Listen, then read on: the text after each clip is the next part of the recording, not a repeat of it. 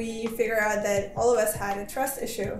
And then we started researching how big the trust issue was. A trust issue in as much as you're not confident that if you donate money to a certain cause, it will actually end up going to that cause. Exactly. As you can tell from the intro, we are talking to Enlightaid, a business who are trying to tackle the idea that the money that we donate to good causes doesn't necessarily end up there. This is Tech Talks, the twice weekly technology podcast with myself, David Savage, where we interview leaders across the industry, exploring the issues that they face and try and bring you a bit of technology news. So whether you're interested in what your peers have to say or you're just interested in technology generally, this is the podcast for you.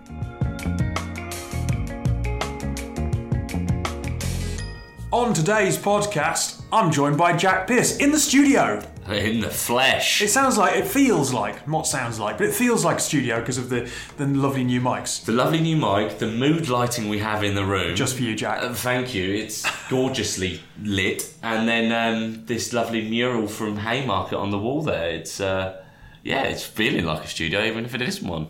So, this is the last podcast before I run up a mountain. We've been going on about it for some time, but this is it. Yeah. It's in 3 days.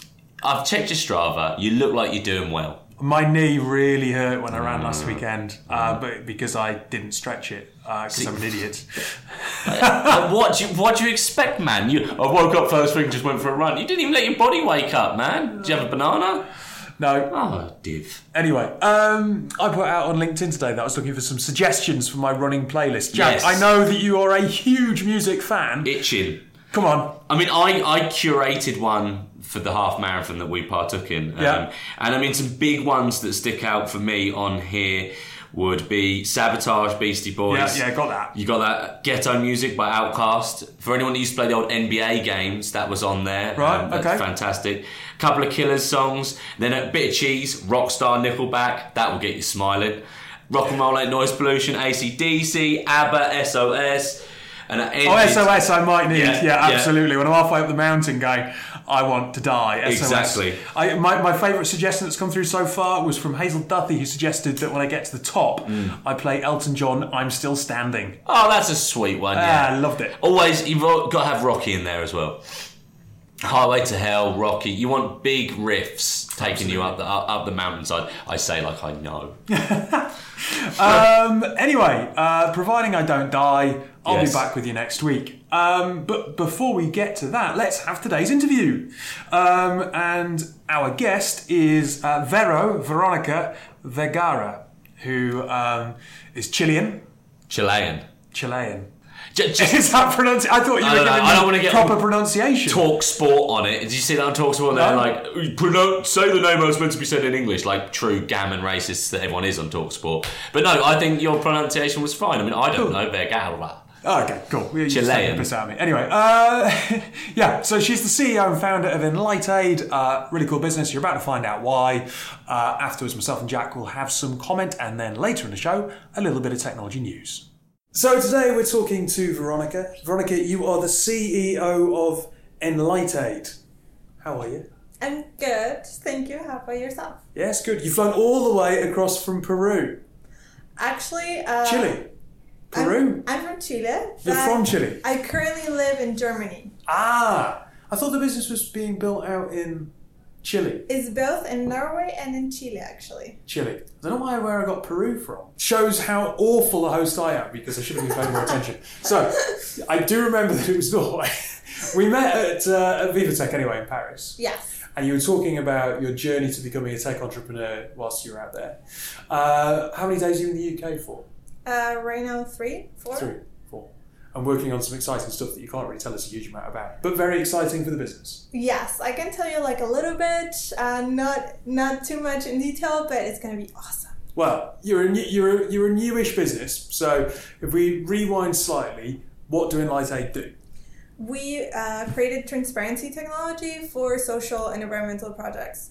So I don't know how in depth you want me to go, but the long story short, we wanted to do about 3 years ago an NGO to build schools in Chile. Yeah. And when we put the team together, we realized that neither of us donated. And the thing is, we're not all Latin Americans. Half of us are from Chile, half of us are from Norway. We have 25 years of age difference. We come from different careers, different backgrounds, different socioeconomic realities. We had, on paper, absolutely nothing in common. Nothing. And even though we had nothing in common, neither of us donated. So we started researching a little bit and analyzing first why we didn't donate it. We figured out that all of us had a trust issue. And then we started researching how big the trust issue was. A trust issue in as much as you're not confident that if you donate money to a certain cause, it will actually end up going to that cause. Exactly. Yes. You often hear stories in the press of how corrupt money going to a certain African country doesn't end up going to the people that you want it to. It goes into the coffers of a corrupt government. Is that perception? Is that reality? I think the trickiest part is that we don't really know. Yeah. The official number, which was said in 2012, if I'm not mistaken, by the UN, is that 30% of what we globally donate goes to corruption. That being said, there is no global consolidated statistics on what we donate as a global community. So nobody knows. Nobody knows how much money is going. Nobody knows how much money obviously ends up in corruption. How did the business idea come about? Because, obviously, Chile and Norway are not exactly next door to each other. No. Well, since the idea was originally to have the NGO, and it was my idea, so the NGO was just I wanted to do this. And I had worked before in Canada, where I had met a friend from Norway, and we had stayed in touch over the years. And when I came up with the idea of the NGO, I was like, well, in Chile, we have no money. I don't come from a family of money or had any network that could resemble any access to any funds of any kind. And I was like, well, Norway, richest country in the world. Picked up the phone, called my friend, hey, I have this idea. Why don't you help me out? And he just said yes. And that's how it started. And it was still then an NGO, though. So where's the tech angle in this? Because there's a platform, obviously, to make this whole thing more transparent. But how? Yes. So the idea evolved from the NGO into building one transparent NGO that would be everything online. So we would record all of our expenses online, and they would be available to anybody. And we presented this concept at a conference called Oslo Freedom Forum. Yeah.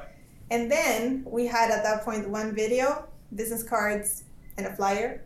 No NGO, no company, no tech, nothing. We were just like, we want to do this. And a bunch of NGOs came up to us asking if they could use the same software that we were using to make their work transparent.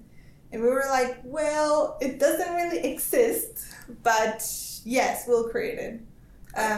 Sorry to jump in. I would imagine that this is kind of perfectly set up for something like a digital ledger of some kind.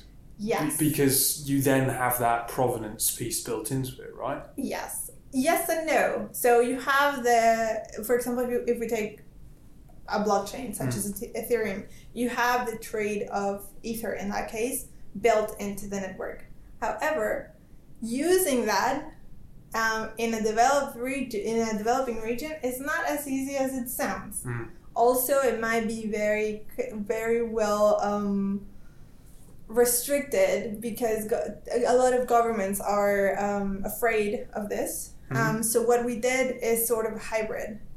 We integrated, in theory, with a blockchain, with Ethereum, but we created a system within Drupal 8 to merge commercially used payment mechanisms. That's how it all started. With some issues in application, and that's why we decided to fast forward our launch for our beta, because we're changing a little bit how we deal with the funds. But initially we just partnered with payment mechanisms that after our research we found that they were like broadly used, right? They're not as broadly used as you would think, but it was the best that we had at the time.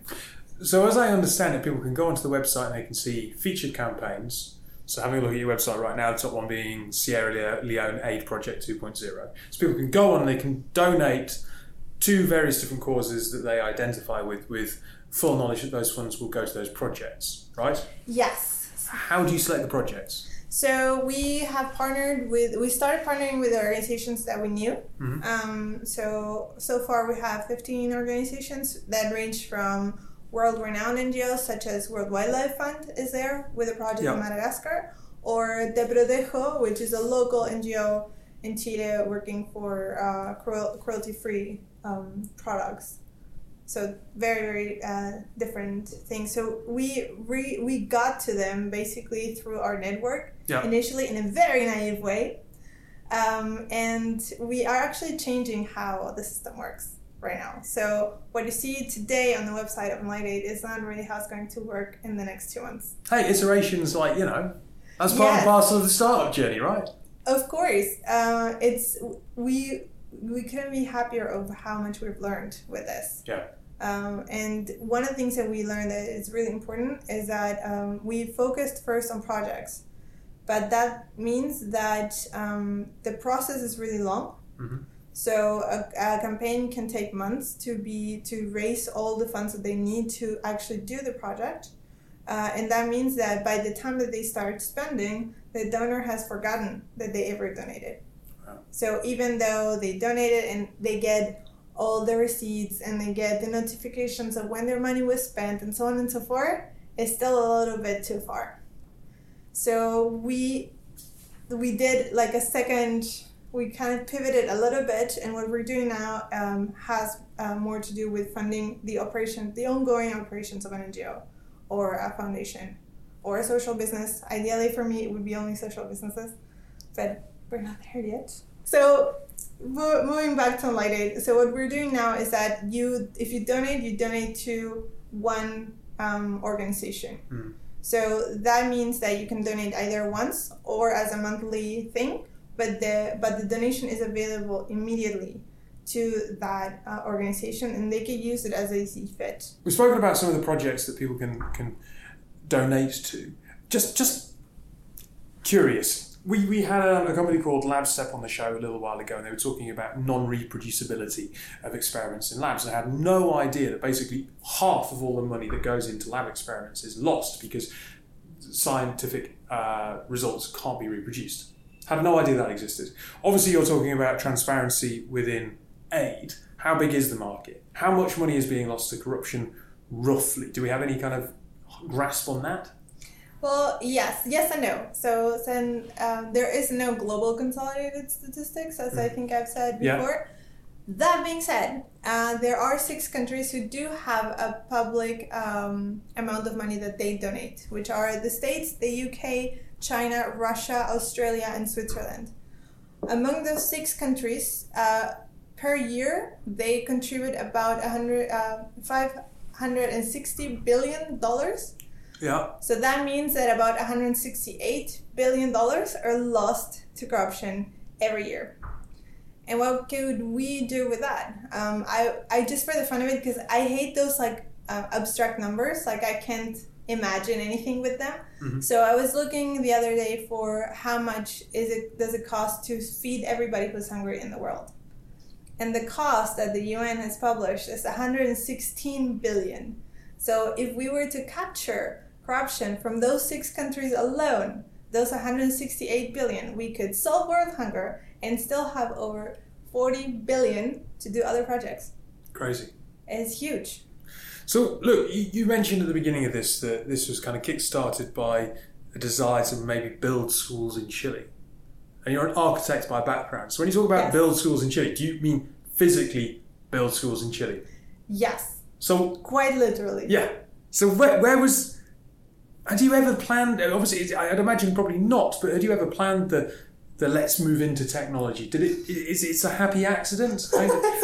Yes. I always say that I'm a tech entrepreneur by accident. Yeah. I had never heard of blockchain before. I had never seen a div in my life. I didn't know what HTML or CSS or Java or whatever it was until like 2 years ago. Do you think that's been whilst it's obviously been a steep learning curve, do you think that's held you back at all, or do you think it's actually been a positive that you've gone into it with a fairly open mind, I suppose? I think it's both. I think and yes, you said open mind. I feel I'm a little bit fearless. So when I talk to my CTO about the tools that we're building, he usually answers back with like, that can't be done. And then like he goes around like the morning after and he's like, yeah, this might work. And like 2-3 days after, he's like, this is going to be great. But he sees all the little pieces to build something. Yeah. And how long it's going to take, and that is complicated and hard, and nobody really wants to do hard. Who wants to do hard? Nobody. We want everything easy and beautiful and fun. But I think that the fact that I come from a different industry has allowed me to have no boundaries. Yeah. I have no fears in terms of what can or can't be done. I'm like, I see this, I see that, we can definitely trace the line between those 2 points. The fact that nobody has done it before, I don't care. It's just like, I didn't know that it existed before anyway, so of course it can be done. Obviously, there you're painting a positive outlook on tech, and that's fantastic. But I think it would be wrong of me possibly to ignore some of the stuff that you told me in Paris around the idea that your co-founder is a male and he's quite a bit older, right? 25 years older than you? Yep, 25 And years you've gone older. into plenty of meetings where people have assumed that you are the PA, the secretary, not the co-founder. Yes. How have you found that? Well, people will only speak to him. Yeah. People will say like things like, "Oh, aren't you cute?" or things like that. Especially like now that I have a lot more gray hair, not so much, huh? But Nothing wrong with grey hair. Hey, I wear it with pride. Okay. Right? But a year ago, 2 years ago, it was like, "Oh, aren't you sweet? Like, do you want to go like see this thing?" I'm like, hello, isn't this a meeting? Like, aren't we professionals? Are we talking about something serious? Like, not about like how cute my dress is, or oh, those are so nice shoes. No, you've worked in Norway, in Chile, in Canada, in Germany, in UK. I know not in all of those countries under this current guise, but has that been something that's fairly universal? What do you mean? That attitude, that kind of assumption that you are not the co-founder. Have you found that there are some countries that are a little bit more open-minded, I suppose? Well, I think so far Norway is probably the most open-minded. Yeah. Well, my experience in Chile so far has been really good with Enlighted, but also because I've already come back as a founder. Right. So it's not that it was born from Chile. Maybe my experience would be a little bit different. And also the times that I've been back with Enlighted have been particularly successful. Yeah. So, for example, last year I went back to Chile, but because I was selected for Enlighted as one of the most innovative founders of Latin America and the Caribbean.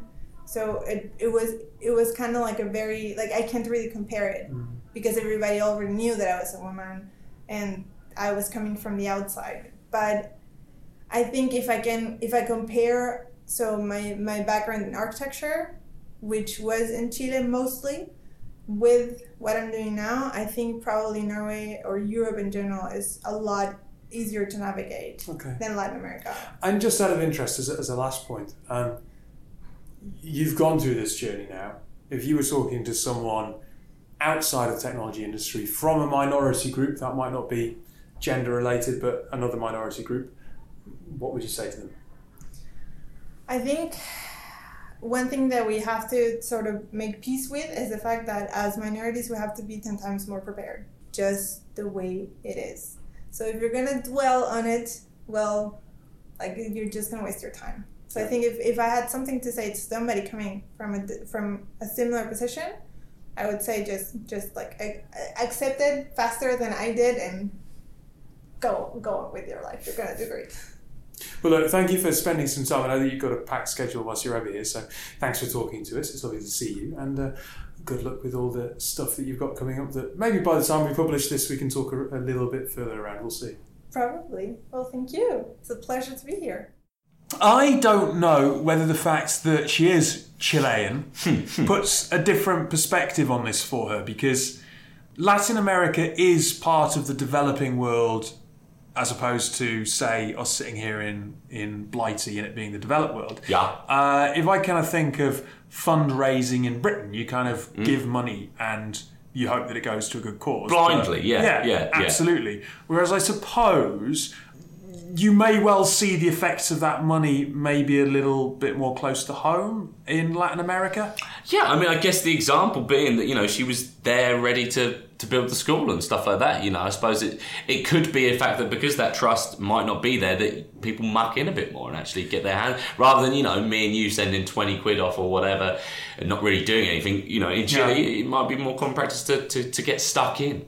I mean, there is that thing, right? We were watching Live Aid rather, the Live Aid concert from 1985 on YouTube at the weekend. Okay. And someone, I can't remember who, but one of our friends made the comment, and yet everyone is still starving in Africa.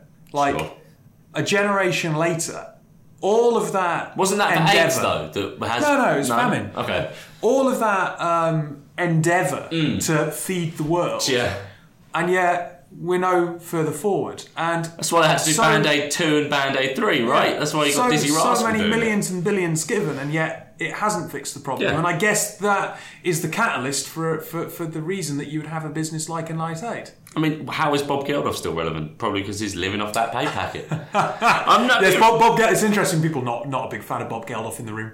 Yeah. Anyway, but I mean, I think like Veronica says, you know, she does the maths. She breaks it down of the semi-spurious 30% goes to corruption figure from the UN. You know, that could be 168 billion dollars, and it would cost 116 billion dollars to end world food hunger. So that kind of maths, when it's laid out like that, is clear. Whereas what we don't see is where every pound goes. You know, of course the CEOs and people in charge of Oxfam and stuff like that are probably Rolls Royces, but people still need to get paid. You know, we always talk about social purpose and profit with purpose, but I think a lot of big charities, like any big brand, have become less and less trustworthy.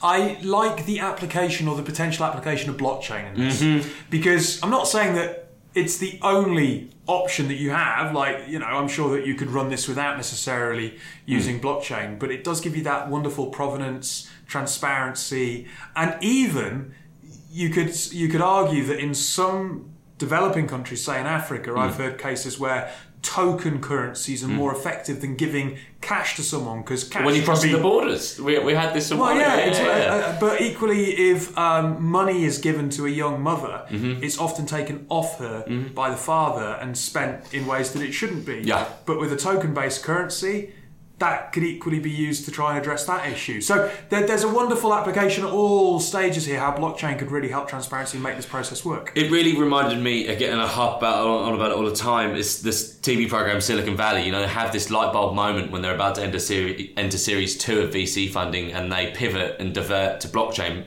simply because I can't listen to anyone say that word, by the way, without Ross. Pivot. Anyway. Yeah, but they do this because out of the pure simplicity that it makes sense for a tech company or, you know, a profit with purpose business to do that because of the protection, because of the freedom and things like that. So it kind of, like hand in glove almost, it makes sense for them to be using blockchain, Ethereum too.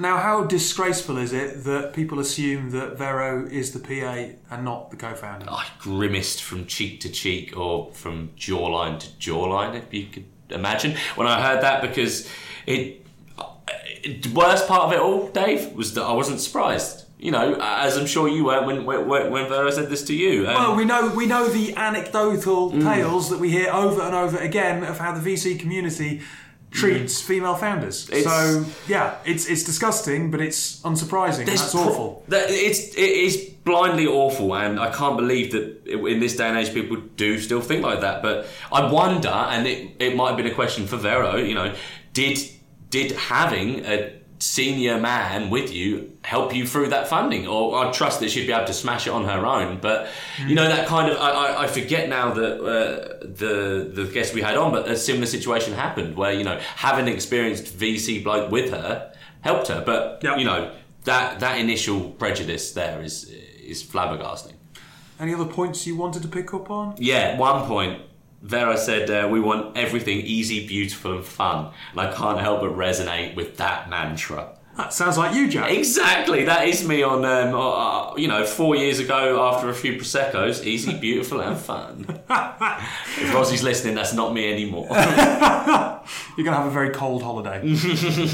Right, look, Veronica, thank you very much for specifically coming to the UK to be on Tech Talks. I can't believe that, the pulling power we have, Dave. No, really, honestly, amazing for you to come on the show and share what Enlight Aid are doing. Really meaningful mission and purpose behind that business. We will include a link to the business in the show notes, so you can have a look at some of the projects that they have selected and might well be supporting, and see whether there's something that you want to get involved with too. But anyway, we'll take a quick break and we'll be back with some technology news. Once a month, Tech Talks opens the Tuck Shop, a YouTube tech news roundup, which is kindly carried by Disruptive Live. Disruptive Live is the UK's first and only 24/7 TV channel for the technology industry. Stay up to date with all the latest industry news by following our regular talk shows broadcast live across the Disruptive Live website and social media channels. You can also catch Disruptive Live at some of the largest global technology events, broadcasting from London, Manchester, Singapore, Dubai, and many more. Right, quick bit of news to wrap the week up on. Good news as well, right? Yeah, absolutely. No, this won't take us long at all. YouTube fined $170 million for collecting children's personal data. The FTC has fined Google $136 million, and the company will pay an additional $34 million to the New York State to resolve similar allegations. Basically, the claim is that they've collected children's personal data without their parents' consent. Which is criminal. Yes. And $100 and however many million that is, isn't going to do anything. I mean, we hope they're ceasing this now, sure. But I mean, I can just see there, you know, they've got YouTube Kids. Yeah. Has that been targeted and used? So YouTube has its own app for children called YouTube Kids. The company also launched a website version of the service in August. The site says it requires parental consent and uses simple math problems to ensure that kids aren't signing in on their own. Yeah, balls to that. Kids can figure out a way around it. YouTube Kids does not target ads based on viewer interests the way YouTube proper does. Children's version does track information about what kids are watching in order to recommend videos. It also collects personally identifying device information. That's what they're utilising the data for now. Yeah. What about in 5 years' time when these kids mature into adults and things like that? And, you know, then that data comes back and is easy manipulable to these people again. It's harrowing that we're still hearing cases like this, and again, it's not surprising. What I find really interesting is that it's yet another article talking about the biggest ever fine levied at a big tech company. How many of these articles are we going to see without it seemingly making any impact or difference? The article closes by saying the federal government has increased scrutiny of big tech companies in the last 2 years, especially questioning how the tech giants collect and use personal information from their billions of customers. Many of the huge Silicon Valley companies are also under antitrust investigations aimed at determining whether the companies have unlawfully stifled competition. But aside from a few wanky adverts on the tube about we're your friends really from Facebook, I mean, have you noticed that these companies have been forced to change their behaviour? Honestly, no. Not in everyday use, not at all. I mean, time will tell if that, you know, committee sitting alongside Mark Zuckerberg at Facebook will stop him being a miscreant, and time will tell if, you know, other big companies are selling children's data on, but... I mean, the last paragraph is really dark. YouTube has faced a number of child safety issues this year. In one case, comments that paedophiles left on innocuous family videos of kids pushed YouTube to turn off comments on nearly all videos featuring kids. Like, they have issues. They have repeatedly had issues, and yet whilst I can't don't know, it believe just feels piecemeal. Like can't believe- $136 million. Yeah, it's a massive fine, but to a company nothing. like Google, effectively, Alphabet. Yeah, it's bugger all. And what are the pedos doing in the comments? I thought the whole thing about them was to be operating in the shadows. Well, I guess they're anonymous profile. I don't know. Freaks.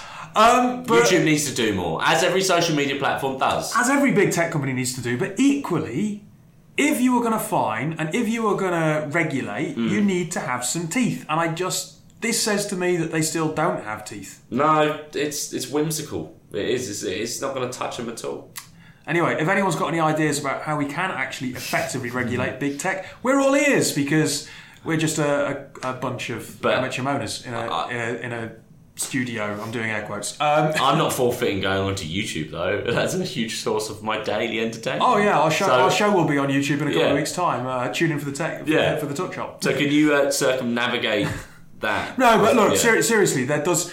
Whilst we want to be able to use these platforms, we should be able to use them safely, and they should be regulated. I don't think that you should be told that you're somehow immoral for wanting to use these platforms. Yeah. But at the same time, it's not hypocritical to say that they should equally be regulated. No, it's moral to say that. Yeah. Yes. Anyway, I've got to go run up a mountain. You've got to go to America. Yes, San Francisco, baby. Have fun. Yes, I will. And thank you for your song recommendations. No worries. Don't die, please. I'll try not to. Yeah. And good luck, I guess.